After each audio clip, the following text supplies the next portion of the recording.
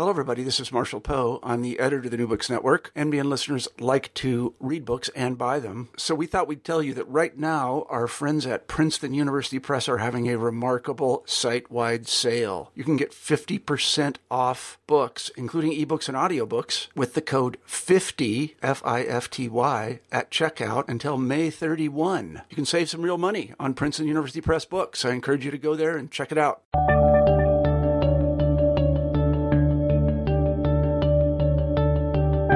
Hello, everybody. Welcome back to New Books in History. I'm Marshall Poe, your host.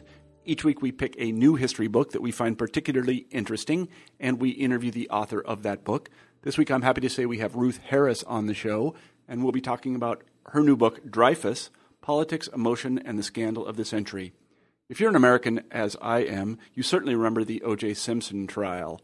I sat every evening before the TV watching rebroadcasts of the events of the day. You may have done that as well. It really captured the imagination of Americans. But it was not the trial of the century. The trial of the century was, as Ruth Harris points out, the trial of Alfred Dreyfus. Dreyfus was, of course, a French military officer of Alsatian Jewish descent who was accused of treason. And his trial and the result of the trial really began a kind of culture war in France, and one that goes on to this day. On the one side, there were liberals who knew that Dreyfus was innocent and was being persecuted because he was Jewish. And on the other side, there were conservatives, some of them actually quite well-intentioned, who may not have believed that Dreyfus was actually guilty, but they felt they needed to protect the military establishment. And so, without further ado, here's the interview. Hi, Ruth. Hi, how are you? I'm very well. I should tell our listeners that we're talking to Ruth Harris today about her new book, Dreyfus, Politics, Emotion, and the Scandal of the Century. I have read this book, and you may think this is funny, Ruth, but it brought the O.J. Simpson trial to mind to me, because here in America, we call that the trial of the century, but I was convinced by your book that, in fact, the trial of the century began in the last century and involved Alfred Dreyfus. I'm sure that many of our listeners, who are very well educated, I should say, know a little bit about the Dreyfus affair, but if you read this book, the book by Ruth Harris, whom we're speaking with today, you will learn a lot more about it. It's a really wonderful book, and I encourage you to go out and pick it up. So, Ruth, why don't you begin the interview by telling us just a little bit about yourself? Well, I was born in Israel and educated in America. I left America when I was 20 years old and came to study in Oxford. I had no intention of staying. I spent a long time here. I basically missed the Reagan years, instead experienced the Thatcher years. Uh-huh. I returned at 28 to America and taught for a few years in the States, but missed Europe so much that a few years later I went back, and I was fortunate enough to get this job at Oxford that I've had now for 20 years. Wow. Uh-huh. And where did you do your PhD work, if you don't mind my asking? I did my PhD work here at Oxford, so in many ways I'm an Oxford product. I see. Okay. And I'm now at the stage of my life where I've now lived on this side of the Atlantic longer than I lived in America. And my colleagues in England are always so impressed that I've managed to retain my American accent. I was actually born in the Midwest here in the United States, and I have lost my Midwestern accent even though I'm back. So my mother's turning over in her grave. I don't have a drawl anymore. So in any event, tell us how you came to write this book about Dreyfus. I mean, one of the questions I want to ask you is about the challenges of writing a book about someone and something that has been the subject of many books. So anyway, why don't you tell us how you started the project? Well, it's very interesting. I think that the project was always in my mind. I learned about the Dreyfus affair when I was an early adolescent, I'd say 11, 12, growing up in suburban Philadelphia in the 1960s. And the teachers at school talked about it in terms of the whole problem of rational idealism in politics. And it was spoken about almost in the same breath. What the Dreyfusards did for Dreyfus is what, anti-Vietnam protesters, civil rights protesters were doing at the moment in America. But at the same time, I was going to Hebrew school. And we heard about the Dreyfus Affair there as well. And at Hebrew School, they had a very different take on the Dreyfus Affair. And that was all about the perils of assimilation, the need for Zionism, how even in a country like France, which was the cradle of Republican ideals and of the revolution, that such an outburst of anti-Semitism could take place. I mean, what we learned about the Dreyfus Affair is that that was where people like Theodor Herzl had been galvanized into Zionism. Mm-hmm. So those were the two poles of my experience of the affair from a very early age. And then I went back to the affair in the course of writing a large book on the miracles and apparitions of Lourdes. Now, nothing could have been further from the affair. This was about Catholicism in the 19th century. It was about Marianism in the 19th century. It was about healing in the 19th century. But what was so interesting about that study was that many of those people were very, very anti-Dreyfusard and intensely anti-Semitic. And as I came out of that project, I began to think that it was time to reassess the affair and to think about its place not only in French history, but also in world history. Mm-hmm. And that's when I began to write about it. Mm-hmm. But the actual writing of the book and distinguishing myself from the 1,000 other articles and books that had been written about the affair actually took rather a more long time. I mean, what I discovered, to my astonishment, when I went into the archives, was that there were many things that nobody had ever read, mm-hmm. or no one had ever cited. And I began to realize that actually there was an enormous treasure trove of documents that no one had ever thought pertinent to the affair. Mm-hmm. And that was where I began to realize that I had something really new to say. I can offer nothing new to the spy story. I can offer nothing new to the diplomatic story or to the story of military intrigue. But what I could do is realize through the examination of literally tens of thousands of letters, no, I'm not sure how many thousands, but several thousands, about the relationships that were forged and the kinds of politics that emerged because of the affair. Mm-hmm. And what I was interested in was what happened to people during a cause célèbre. What distinguished a cause célèbre from other forms of politics? What made the politics of commitment so different? And what I discovered as I began to read these letters and everything else that I looked at was that people really hoped that through this humanitarian crusade that they could transform themselves, transform the world, and recreate new networks and a new kind of politics. Mm-hmm. And I actually do believe that, although I don't believe this in any essential way, but the fact that I was a woman and not somebody interested in particularly military or diplomatic intrigue meant that I became very interested in the people. Mm-hmm. And that's why, during the course of writing, I was able to look into things that people had never really considered. I mean, everyone knew, for example, that much of the informal network surrounding the affair took place amongst the salonières, the salon keepers, the women who choreographed it from behind the scenes. But most traditional histories of the affair, what they've looked at are, the Académie Française, the Institut Français, the Université. They weren't interested in institutional networks. And strangely enough, these women who were really at the center of what happened had never really been carefully examined, nor had their writings to other Dreyfusards been carefully examined or analyzed. And that's just one example of many that I was interested in uncovering. Mm-hmm. I think there's a lesson in there for everyone thinking about picking up a topic that they think is well worked over. I just read a biography by one of your British colleagues of Trotsky, and I can tell you he found a lot of new stuff.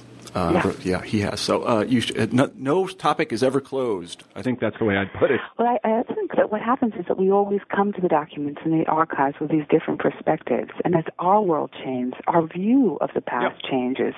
But what I did find extraordinary was that, for example, there were many things that were quoted again and again. And I found, for example, that Alva Dreyfus's brother, Mathieu Dreyfus, part of the reason why the same letters were quoted again and again was simply because he had rubbish handwriting.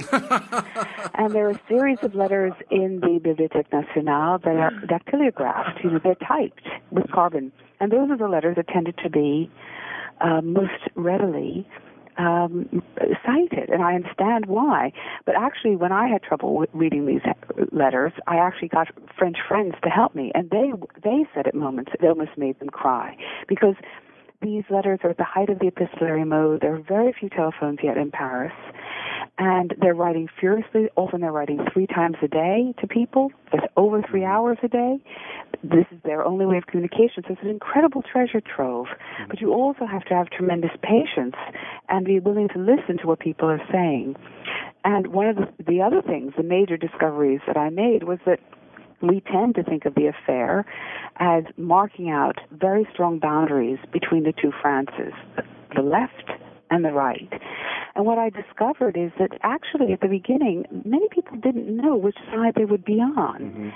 And in fact, instead of this tremendous cleavage between anti-intellectuals and intellectuals, at the outset, one of the reasons that people were so disturbed was that old, treasured friends and colleagues who had often agreed or been interested in the same things, whether that be experimental psychology, evolution, the study of the occult, any number of things, sociology, psychology, they found that people that they thought would be on their side had chosen the other side. And that it was precisely because of these strong bonds, and as well as the rage that people experienced when they discovered that people that they felt should have been with them had decided to be against them, that was in part responsible for the passion that the affair aroused. And Freud has a term for this. It's called the narcissism of marginal difference. And I think that that's one of the things that nobody had ever seen before. Left or right, they were both all interested in science. They were all interested in evolutionary theory. Many of them were interested in racial theory. They shared many of the same literary debates, but they fell on different sides because the moral implications of those things that they were arguing about really came into focus during the affair, and some of them chose one side and some of them chose the other. I see. Yeah, no, it sounds like you found a lot. Also, I want to say that you just gave a strong plug for the continued relevance of paleography, something close to my heart as a sort of quasi-medievalist and early modernist. I took paleography classes, and I'm glad I did.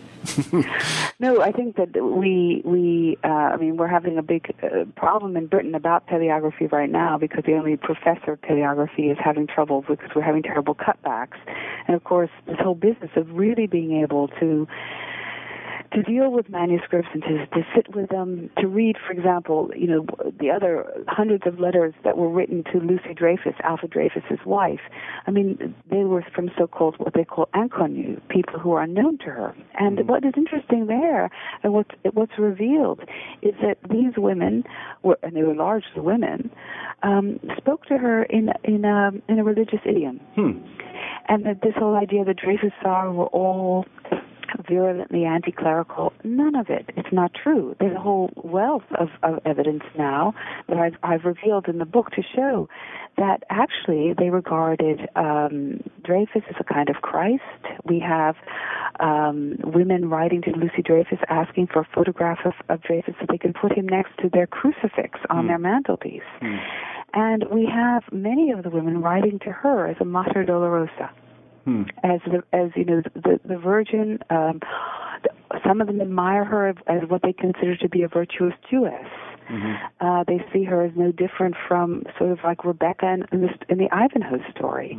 And they admire her for her fortitude in the face of these tremendous odds.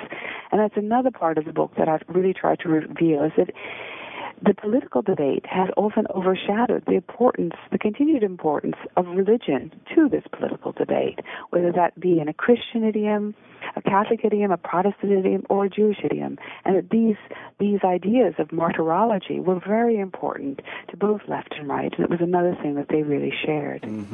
Well, while we're on the topic of religion, let's tell the story just a little bit to fill in the listeners. Who exactly was Alfred Dreyfus, and where did he come from? Actually, I'm quite interested in this Alsatian Jewish connection. Well, he came from a large family. His father was a peddler, a Yiddish-speaking peddler, who made it in the world of textile manufacturing. They grew up in Mulhouse, And his brother and he, Matthew Dreyfus and he, were the youngest of this large family, and they're the only children who really were completely, educated in a French way.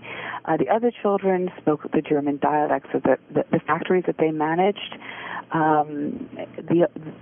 Which just goes to show that in this border region, in Alsace, it was extremely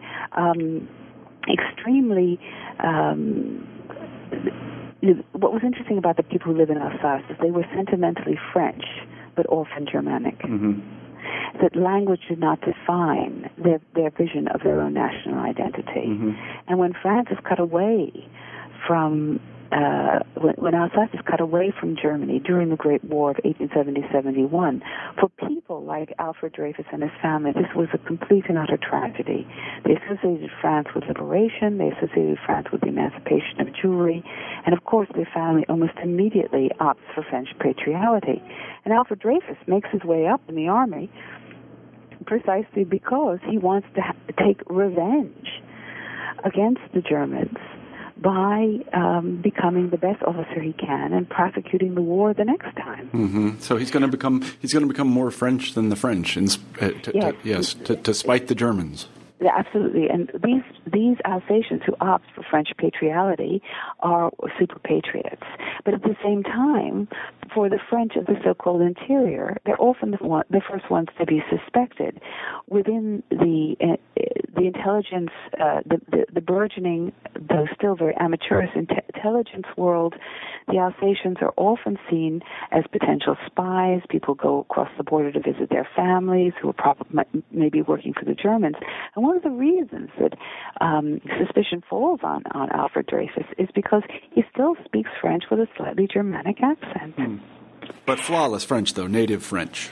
It's amazing French, and also grammatically perfect. And the thing about Alfred Dreyfus is that he's extremely brilliant. Mm-hmm. And that is also one of the reasons why he gets into trouble. I mean, before the French army is famous for its sort of nepotistic policy of promotion. But after 1870-71, they tried to bring in many meritocratic reforms, and Alfred Dreyfus goes through these meritocratic exams, and because he's so brilliant, he comes out ninth in his whole class in the École Supérieure de Guerre. What's amazing is he would have graduated second if it wasn't for an anti-Semitic general on the deciding jury who gives him a 0. And it's certainly not true that Alfred Dreyfus lays down and takes it. He goes to the head of the École Supérieure de Guerre and he complains, and he says that, why was he and the other Jewish officer given a 0 in their oral examination? And they go and they speak to this general, and the general says, because we do not want Jews on the general staff. Mm-hmm. So it explains so much about this ascendant Jewish community. They knew very well that in order to succeed, they had to do absolutely splendidly on these exams. Mm-hmm. And he did. And he manages to get in because the stagiaires, there's a group of 12 of them who are picked to go into the general staff to be trained. And it's precisely because of his brilliance and also because of his wealth. He's an heir to a large fortune through his father, and then subsequently through his wife, who's the daughter of diamond merchants. And there are many people in the army who are of aristocratic Catholic upbringing who are very, very envious of this brilliant and very rich young Jewish man. Mm-hmm, mm-hmm. So this is one of the first moments in, I guess, what I'd call bureaucratic meritocracy then. I know that in the United States, and certainly in the country that I spent most time studying, Russia, in the 1870s there was none of this. I was going to say it was a glass ceiling, but actually it wasn't glass at all. It was just, a wooden ceiling. In other words, there was no meritocracy. No, there was no way that you could enter they could be in the Russian army, and they were in the Russian army, but there was no way they could actually enter the officer corps. So, exactly. At that time, had they opened the officer corps to, I guess they'd opened it to Jews, had they opened it to all kinds of other people? They had ostensibly opened it to everyone, because this is what's so hard to understand, which is that France is the only major republic in a country still of monarchies and courts. Mm-hmm. And it's this basic fact that is hard to really realize that for Jews, this is why the affair is so devastating. It's precisely because France is a republic. France makes the promise of emancipation. It makes the egalitarian promise, and it makes the meritocratic one. And what's so interesting and what I try to do is to show that on one hand, France's trajectory, because it's Republican, is unique, but at the same time, we tend to think of anti-Semitism as still belonging to the, quote, authoritarian lands of the East, whether that be Russia, the Czech lands, or other parts of the Austro-Hungarian Empire. And we have, at around the same time as the Dreyfus case, the great blood libel accusations, which are reinvented from, the Middle Ages, where Jews are accused of kidnapping Christian children and bleeding them for matzahs, to make matzahs. Right. Well, of course, the Dreyfus affair is not that, but it would be wrong to not see it as part of this general anti-Semitic reaction at the end of the 19th century, after the 1880s, where pretty much everywhere there is an upsurge in anti-Semitism throughout Europe. Sorry, go ahead. Do you think it's a result of the workings of meritocracy, though? Because we can kind of see similar processes in other places, usually in the first or second generation of meritocracy. It's one thing for them, whoever they are, to speak like us and to live in our cities, but it's another thing for them to marry our daughters and sons. Because it seems to me that the Dreyfuses were coming close to, they were assimilating to a certain class and in a certain place. Well, I think that they still weren't marrying out. It was still a very endogamous world, but you're quite right. As you said, it was one thing to aspire, but it's another thing to take those positions that other people feel belong to, quote, the French, whether that be in the universities, whether it be in the army, anything to do with state service, which is seen as, is precisely these areas that Jews emerge because of the meritocratic examination system. But it's precisely those areas which are seen as central to the notion of French civilization and government, where the old guard think they should not be. They should not get this foothold. And during the Republic, it's certainly true that there are prominent Jews, in particularly Jews and Protestants, all of whom become Dreyfusards, who emerge very, very strongly in the world of the universities and in the world of the high civil service. And it's precisely this is one of the reasons why people become anti-Dreyfusards. So how did Alfred Dreyfus get in trouble? He gets in trouble simply because a document, a memorandum, which is called the Bordereau, is discovered, torn up by a cleaning lady in the German embassy. The cleaning lady is a French spy in the German midst. She brings this stuff back to the Statistical Bureau, which is a euphemism for the intelligence service inside the army, and they put it together. And the handwriting has a slight resemblance to Dreyfus's, but it isn't Dreyfus's. It belongs to another man, a most caricatural fin de siècle villain named Esterhazy. And it's very, very soon. It's by 1896 that the second hero of the affair, Georges Picard, has discovered that, in fact, he is the real culprit, and that Dreyfus has been sent away wrongly to languish on Devil's Island. And he tries to bring this Picard to his superiors, and they refuse to accept the evidence. I see. So, but it's the military that actually prosecutes the case, and it goes very quickly, doesn't it? I mean, they bring in some handwriting experts or something, and right. The first court-martial. Yeah. It's done within a few weeks. There is disagreements among the handwriting experts, but it's not that actually condemns him. What condemns him is they're not certain he will actually be condemned. So illegally, they transmit a dossier which describes a man who's called the Scoundrel D.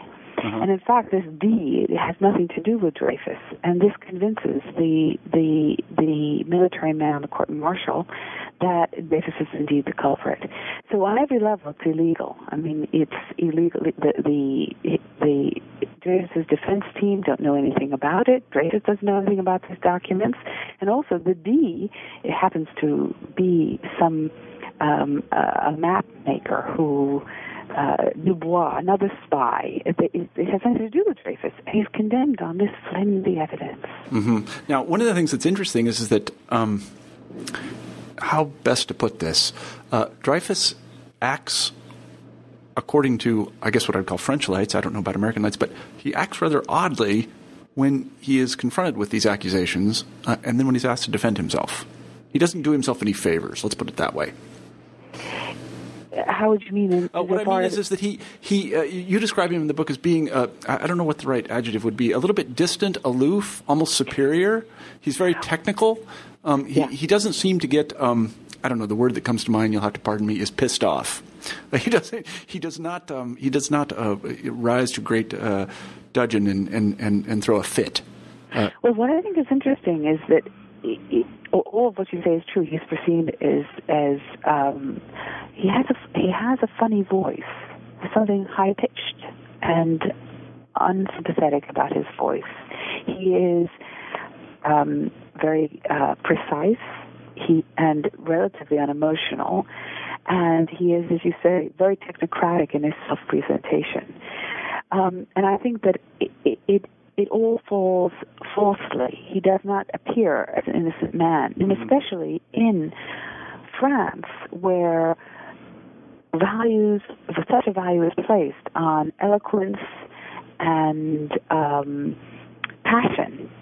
This precise, clear, and unemotional delivery is seen as evidence of his probable duplicity. Mm-hmm. He is a man who hates histrionics, and he is immensely stoical, and also deeply shy. Mm-hmm. And his reserve is interpreted as haughtiness. Mm-hmm. Yeah, that's right. And so all of these kinds of character traits, which are once again come up, the second court-martial, when it comes back in 1899, are all held against him. Mm-hmm. He is not seen as someone that people can easily identify with. And what is interesting is that when the campaign is once again restarted, I mean, he's condemned in the very beginning of 1895 and degraded. He's sent away to Devil's Island, and the campaign only really gets going in a mass form at the end of 1897 and the beginning of 1898 with Zola's great intervention. It's in a sense almost easy to believe in him, to support him, because he is a symbol. He is not human. He is far away. He's in Devil's Island. And the whole business is taken up by all these campaigners, not by Dreyfus himself. Now, when the Army, well, I'll put it in delicate terms, framed him. Yeah, they do frame him. Yes. What did they expect would happen? I mean, did they simply expect this would just go away, that no one would raise a hand? They did, and I also think they expected him to die. Huh. And I think that is one of the most important features of what happens to him. I mean, you cannot condemn someone to death for the crime of treason during peacetime. So he is not condemned to death. But he's expected to go to New Caledonia, and they rushed through new legislation so that there's special circumstances set up for him, and he's sent to Devil's Island. And the conditions on Devil's Island are so atrocious, so horrendous. He is ultimately, to quote, prevent his escape, hidden behind a palisade so he can't even see the sea. He sees only the sky above him. He's manacled at night. He eats rancid food. He loses the ability to speak because his guards aren't able to talk to him. That's forbidden. And he almost loses his mind in 1896, and he becomes extremely emaciated, malnourished, and very, very ill indeed. So I do think that they thought he would perish, and yes, no one would raise a hand. And so how did the campaign to exonerate him get started? Well, without his family, it was unimaginable. They do everything, and not for a moment does anyone in an extended Dreyfus clan believe that he could have done this terrible treasonous act. No one believes it. And it's his wife, above all, who in the early days literally keeps him from committing suicide. In fact, she's later portrayed as a very, very, very virtuous Victorian woman who wears, and she wears widow's weeds the whole time he's away. She takes her children out of school to save them the dishonor so that they claim never to know what happened to their father. They only know that he's away. And she is responsible for keeping him from suicide. There's no doubt about that. She's strong. And it's also his brother, Mathieu, who basically leaves his job and leaves the family firm, and who comes to Paris and who knocks on every door. And little by little, they get a circle of early Dreyfusards, people who just find that the evidence won't add up. And in the end, finally, the case really truly breaks with Zola's intervention. Mm-hmm, mm-hmm. When he writes the famous J'accuse. J'accuse, yes. So there's also an interesting moment here in terms of the history of media, something I just finished a book about, so I wanted to talk about it. This was kind of the first era of the mass circulation. By mass, I mean hundreds of thousands of copies. Circulation of periodicals, of newspapers. That must have been important. It's important from the very beginning. It's important. Some of the illustrated newspapers sell 1 million copies. Wow. Yeah, so that's extraordinary, and yes, and it's very much presented in the melodramatic mode with spectacular. But what is interesting about Zola is that he's, of course, the great best-selling novelist, and no one knows better how to do a publicity campaign than Zola. He's right off the campaign for his novel Paris, and he writes his early interventions in Le Figaro, and the newspaper begins to lose subscriptions. And because of that, he has to leave Le Figaro, and he begins to circulate pamphlets, but pamphlets are too expensive.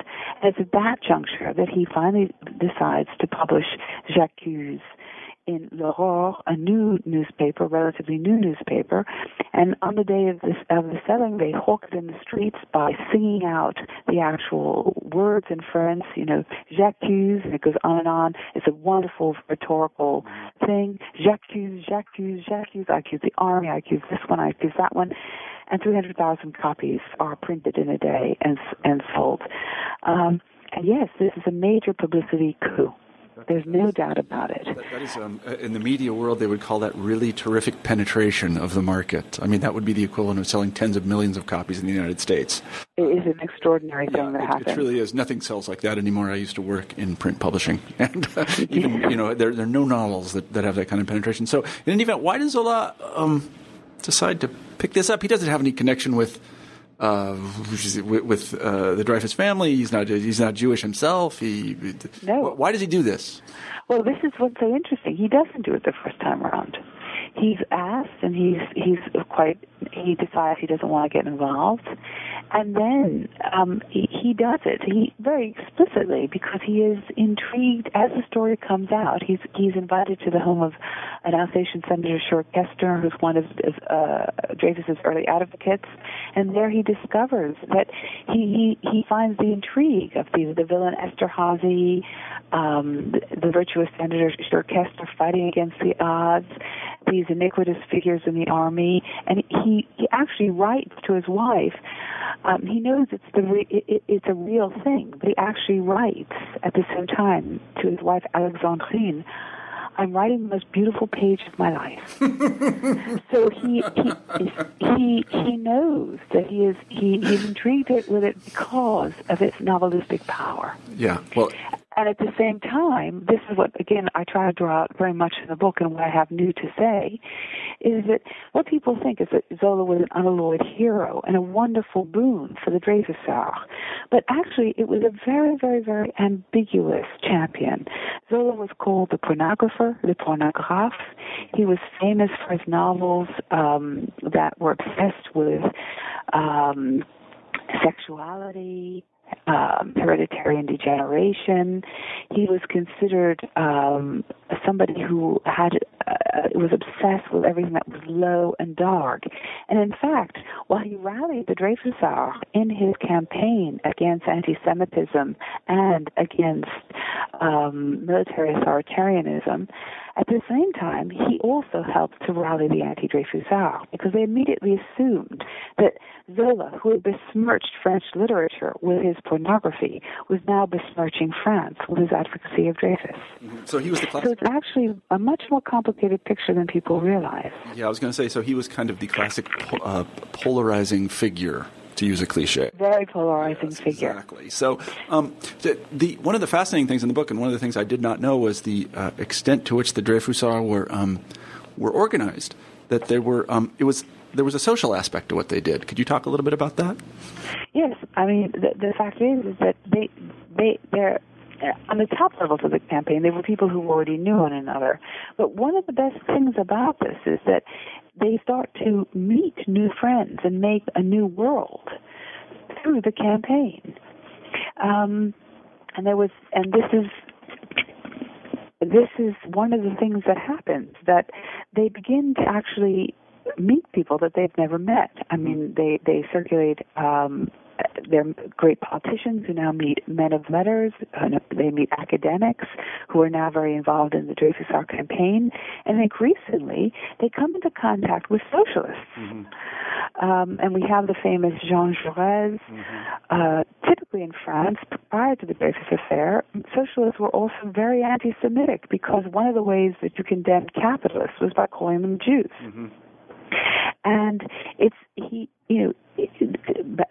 Jaurès actually loses his seat in 1898, and he devotes himself to the Dreyfusard cause. And he does this by trying to convince socialists that anti-Semitism is not the way for socialism, that instead anti-Semitism is becoming attached to nationalism, that it's a dangerous enemy of the working classes. And what you have is all kinds of socialists meeting anarchists, meeting people in the Dreyfusard camp who are wealthy, highly educated, and there's a real hope amongst the Dreyfusards that the so-called head and the so-called hand of France will now be united in this Dreyfusard struggle. I see. Now, if I'm not incorrect, the word intellectuals is coined about this time to describe these people. Is that right? Yes, people use it in the early 1890s, but what happens is it's during the affair that it's used as a term of abuse against the Dreyfusards, meaning that they're cerebral, bespectacled, puny, lacking in virility. But it's actually a term which they embrace. Uh-huh. They embrace the insult, just the way the Impressionists embraced the insult that they were painting only impressions, that they were bad painters, by saying, yes, it's precisely what we're doing. Yeah. We're painting light. And yes, this term emerges in this period. Uh-huh. I see. That's very interesting. I wanted to talk a little bit about Jews in France for just a second. It's a bit of a digression, but there was a fact in the book that really surprised me. In fact, it surprised me so much I talked to my wife last night about it. She's on a business trip in Texas. That there were 70,000 Jews in France in roughly 1900. Is that right? About 70,000? Yeah. That's an incredibly small number compared to the general population, which was, 30 million or something, I'm guessing?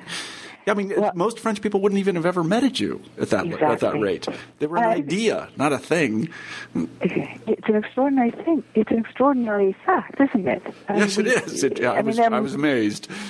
There are many more Jews in Germany. There are many more Jews in Austria-Hungary. Yeah. And there are many more Jews in Russia. Yeah. And I think that it's very interesting to see that anti-Semitism has no direct relationship to the number of Jews in any particular community. Yeah, no, it is. Well, the funny thing is that anybody who, I don't know about anybody, but those of us who study Russian history know that before Peter the Great's time, roughly, or perhaps even before around 1800, Jews were not allowed in the territory of Muscovy or Old Russia at all. Exactly. Yet there was quite a discourse about Jews. Absolutely. There weren't any Jews, but they talked about them a lot. So yes, there's no doubt about it. Yeah. And yet, this is what's so interesting and tricky about the situation of Jews in France, is that on the one hand, they felt themselves very privileged. They looked further east and they saw the restrictions on Jews and the late emancipation of Jews further east and saw themselves as very privileged. But on the other hand, they felt the need to assimilate and acculturate themselves, and also to embrace French values so completely, and they were always very much on the defensive, that if they didn't prove their Frenchness constantly, that they would not be accepted in French culture. And actually, Albert Dreyfus's life history is only a prototype of that. I mean, here is the ultimate super patriot, and yet, even though he wants to serve France absolutely, he gets a 0 on his oral examination because somebody just decides that they don't want him. They don't want Jews in the general staff. Yeah, no, it's very interesting, and he does remind me a little bit of. Again, I just read this biography of Trotsky. Trotsky was a very highly assimilated, what we would call a Ukrainian Jew, but again, he perfectly assimilated, and even more so than Dreyfus, I think. And but throughout his life, he kept his Judaism with him in the sense that it kept being foisted upon him. You know, he kept saying, "I'm not really. Don't worry, I'm not one of those people," and people kept telling him that he was. So, and Dreyfus was very assimilated, wasn't he? Was he? Did he go to synagogue? But he was still very much living within a Jewish family life. His wife was a practicing Jewess, but he was not. And he never sought to defend himself as an Israelite, as a Jew. Yeah. He sought to defend himself as a Frenchman.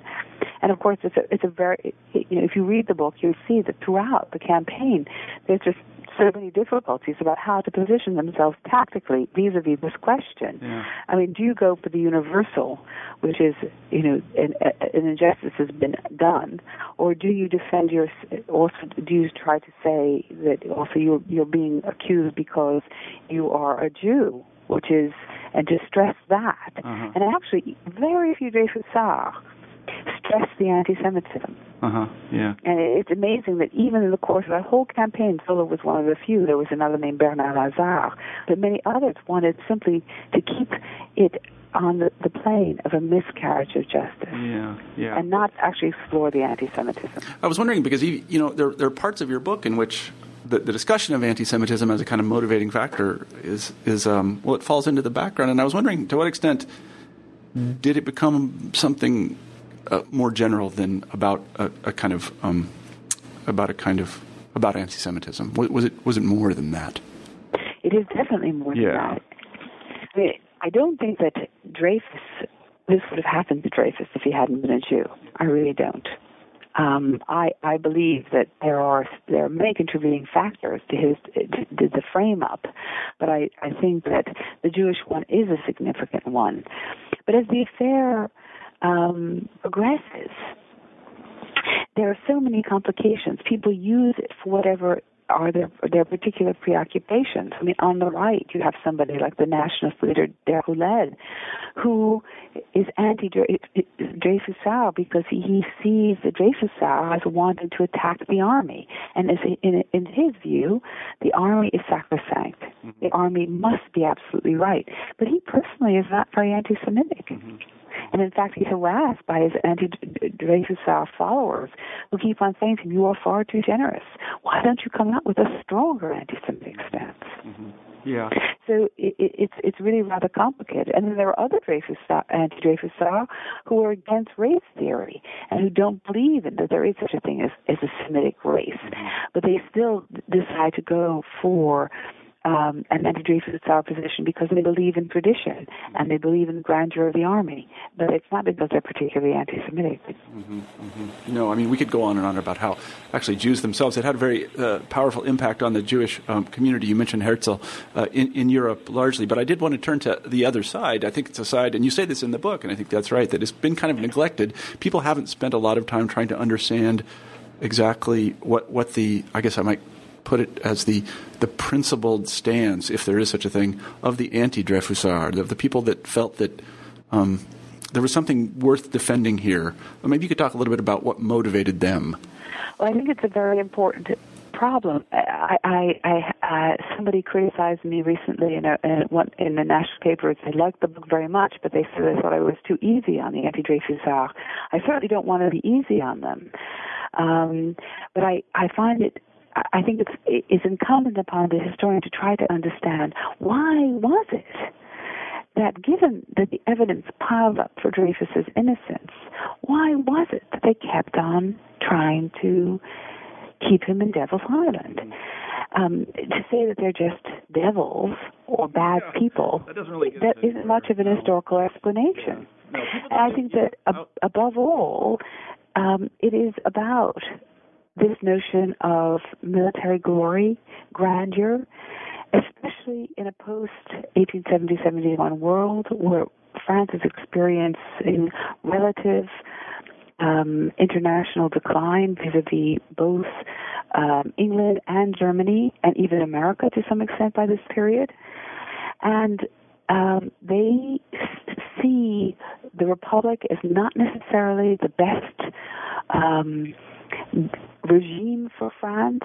After all, it's not necessarily a stable regime. Throughout the 19th century, the regimes have changed rapidly in succession between 20 and 30 years through most of the 19th century. Mm-hmm. But what they see is that the army is the school of the nation. That is a continuity from the revolution right through. Mm-hmm. And this defense of Dreyfus is seen as a defense of as something brought in to destabilize that one force of continuity mm-hmm. and nationhood. Mm-hmm. And they are fearful. And I think that what I was trying to explain is that most people want to draw a direct line from the right of the end of the 19th century to the fascism of the interwar period. Some of the people are the same. You know, we have some of the same characters still spewing forth their anti-Semitic horrors in the 1930s. But actually, you cannot read back fascism into the 1890s. Mm-hmm. There are its own world, and it has its own preoccupations. And many of these preoccupations are fear of decline,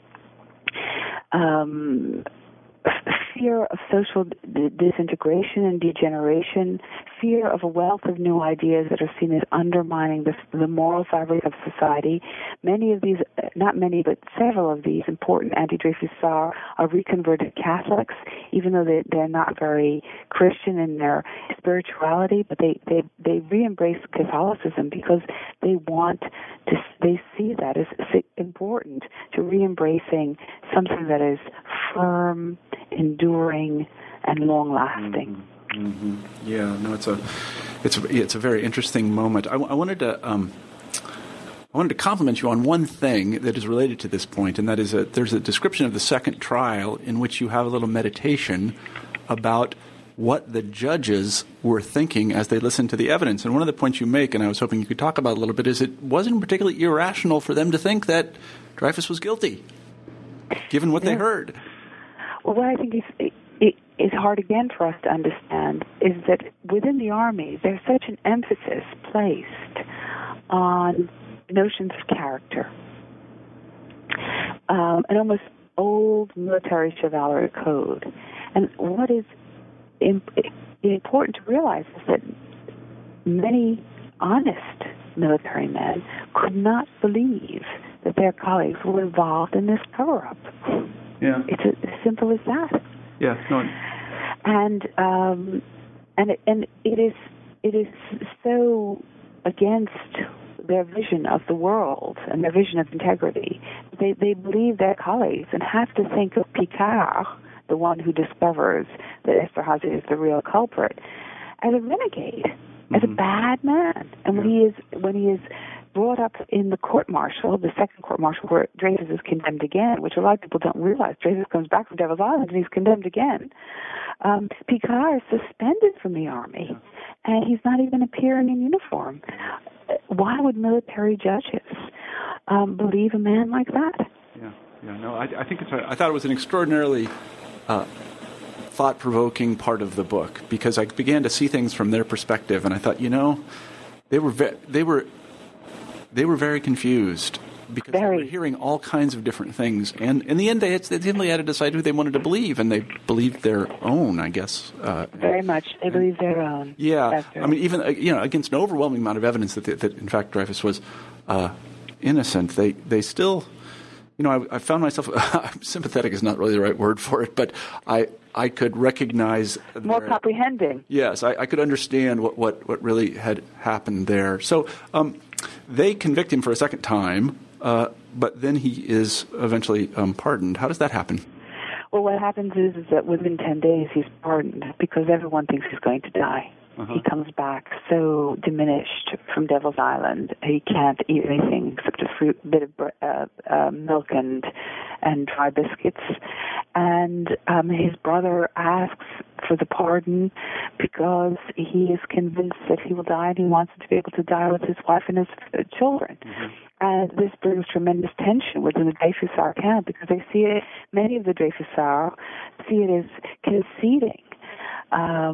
And there's just a terrible fight. And many of those who argue in favor of the pardon are Jewish, this Mathieu and other Jewish Dreyfusards, and many ultimately, it's not that anyone opposes the pardon absolutely, it's just that what they oppose is later on Alfred Dreyfus's and the Dreyfus family's reluctance to reinitiate the campaign. Mm-hmm. And what they're fearful of is that there'll be a third court-martial and that Dreyfus will be condemned again. Yeah. And in fact, what happens is in the end, he isn't fully rehabilitated until 1906. Mm-hmm. And he doesn't come before a court-martial. Special procedures are invoked. He goes before the High Court in France, Cour de Cassation, and that is where, ultimately, he is fully exonerated. Yeah, exactly. But there was a kind of I don't know, people don't really think, I didn't really think what happened to Dreyfus after the Dreyfus Affair. Now, he was still in the military, and this is one of the most mind-blowing parts of the book. He's he remains in the military, and then he's mobilized in 1914. Actually, he resigns from the military because something worse happened. Oh, yes, no, that's right. Yeah, I remember now. Okay, go ahead. Yeah. First, he resigns. He resigns because Picard is elevated to a generalship, and all the time that he has been kicked out of the army is counted in his seniority, with poor Dreyfus, who is, the time he spends in Devil's Island is not counted as service. And so he is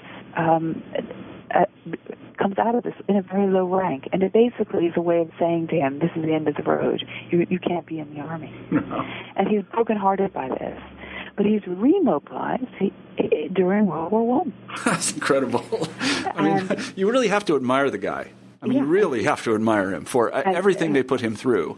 And then he goes and fights for France. I mean, well, what Gossi does is he works on the fortifications in Paris, and he really, really wants to help the war effort. He wants to go out into the front, and they won't mobilize him to go there. But ultimately, so many people have been killed, they do take him up on it, and he actually goes out in campaigns, and he is devoted to his men. He knows he's a commander that's not disturbed by the horrors of war because he's already experienced those horrors on Devil's Island. And he makes sure that his family, his women folk, send all his men care packages because he knows from his time in Devil's Island how important it is for morale. Yeah. And he manages to survive until 1935. That's incredible. And he dies on the eve of the Popular Front. So that is an extraordinary testimony to his resilience, almost superhuman resilience. No, it was very moving to hear that he was remobilized and went and fought. I don't use the word hero very often, but that's a pretty impressive thing and pretty close to it after what that guy had been through. So anyway, I wanted to ask you one final thing. It's about a piece that you wrote in Foreign Policy explaining the continued relevance of the Dreyfus Affair, something that I think that our readers will have heard about in the news, and that is Sarkozy and the burqa business. Maybe you could talk a little bit about that. Well, what I'm beginning to think about is I was interested in unveiling, not using the word unveiling for the burqa. I was interested in exploring just not just the good side, the legendary side of the Dreyfusards, but the more authoritarian and absolutist side of the Dreyfusards. I mean, because of the horrible struggle that they had against this conspiracy, in the aftermath of the affair, and after 1899 and after the pardon, they become very, very virulent in their campaigns against the army and the church because they want to literally purge these institutions, which they hold responsible, in some ways not totally correctly, for the frame-up of Dreyfus. Mm-hmm. And this doctrine, which laïcité, this idea that there's a real distinction between the secular public state and private conscience, is very, very important in French political culture. And it's very different from in America, where we see the defense of human rights as being supporting the right of the individual to freedoms of conscience. In France, this Republican notion of laïcité wants to protect the individual from the encroachments of religion. Mm-hmm. Mm-hmm. And what I find so interesting is that, of course, the Dreyfus affair is about the horrors of anti-Semitism and should always be remembered as such. But I'm arguing at the very end of the book that it is also about this elaboration and extension of this notion of laïcité that has had, at moments, very intolerant consequences. And that in current debate, it's not as much against Jews, but against the large, unassimilated Islamic minority. And what I find so interesting about the burqa debate is that there are only 2,000 women in the population of 8 million Muslims who wear the burqa. And yet the burqa, the full veil, has become the focus of extraordinary controversy within France. Mm-hmm. And Sarkozy wants to outlaw it, not just in public institutions like the schools, where headscarves are already outlawed and are illegal in France, or even in the post office, which is a place where the government it's a government building, but literally on the street. And I think it's interesting because it's one of those areas, again, where you see strange bedfellows. You see very right-wing National Front people opposing the burqa as a sign of Muslim interference in French political life, and you get from the left, and even from some feminist quarters, horror at the burqa is seen as patriarchal Islamic authority imposing itself on, again, on women and also on French public life. Mm-hmm. Yeah, no, it's a fascinating point, and I know that the people that I've talked to here in the United States about Sarkozy and the burqa really just have scratched their head a lot, because here, really what you wear, especially in is what you wear. Is what you wear. I mean, that really is nobody's business. I mean, I don't care where you wear it. But so I don't think there's any. And that's what's so terrific about that piece in Foreign Policy, is it really puts it into kind of a French historical context where you can kind of understand exactly where Sarkozy is coming from, even if you disagree with him, and the kind of residual fear of clericalism, even after in an age where I don't know how religious are people in France. I don't suspect they're very. But I think what's so interesting is that they took the fears of the Catholic Church, and literally the whole discussion of the veil in the 19th century in France is, the horror of taking the veil, of women not having their rights, of being shut up in convents, and now they have extended that and superimposed that on. Again, in a very complicated way, on Islam, and this idea again, the priest in the 19th century who was, forcing a woman to do things she didn't want to do, or quote brainwashing her. Now it's the radical imam who is imposing himself on women. Right. Do you see what I mean? So there are all these parallels, and I think it begins to explain what is very difficult for us in an Anglo-American context to understand. There's a very different political culture that went through very different struggles, where religion and the Republic have had very different profile. I mean, in America, we can't imagine the Republic, in some sense, without its defense of religion. But in France, the two were often seen as diametrically opposed. Yeah, that's right. Yeah, so it's a very, very different world, and I think that because we're all in Western society, we think we should all understand each other. But actually, these things are more than subtle differences; they are important differences. Yeah, no, I think that's exactly right. And thank you very much for bringing them to the attention of the readers of Foreign Policy and the listeners of this podcast. We've taken up a lot of your time, and I really appreciate it. But I wanted to give you a chance to talk just a little bit about your next project. So our final question, always on New Books in History, is what are you working on now? Well, I think I may decide to write a history of the Rhine, the river in Europe. And I thought I might start with the Visigoths and end with Wagner, the Rheingold, and, of course, with the Second World War. I think it's a terrific project. Yeah, I hope so. I spent some time on the Rhine myself in a little place called Beaupart, and I'm going there in a few weeks' time. Oh, really? Is that right? Yeah. Yes. No, it's beautiful there. It really is very nice, and the people there were very nice to me. I have to say that. So. But I hope to be able to do everything from this rich world of music and culture to the bridges, to the vineyards, and to try to sort of trace a civilization. That is, that extends through Switzerland, Holland, France, and Germany. So let's hope that works out. Well, Ruth, I wanted to say thank you very much for being on the show. I really appreciate it. The book is Dreyfus, Politics, Emotion, and the Scandal of the Century. Ruth Harris, thanks for being on the show. Thanks so much. All right, thanks a lot. Bye-bye. Bye. You've been listening to an interview with Ruth Harris about her new book, Dreyfus, Politics, Emotion, and the Scandal of the Century. I'm Marshall Poe, the host of New Books in History. Hope you have a great week.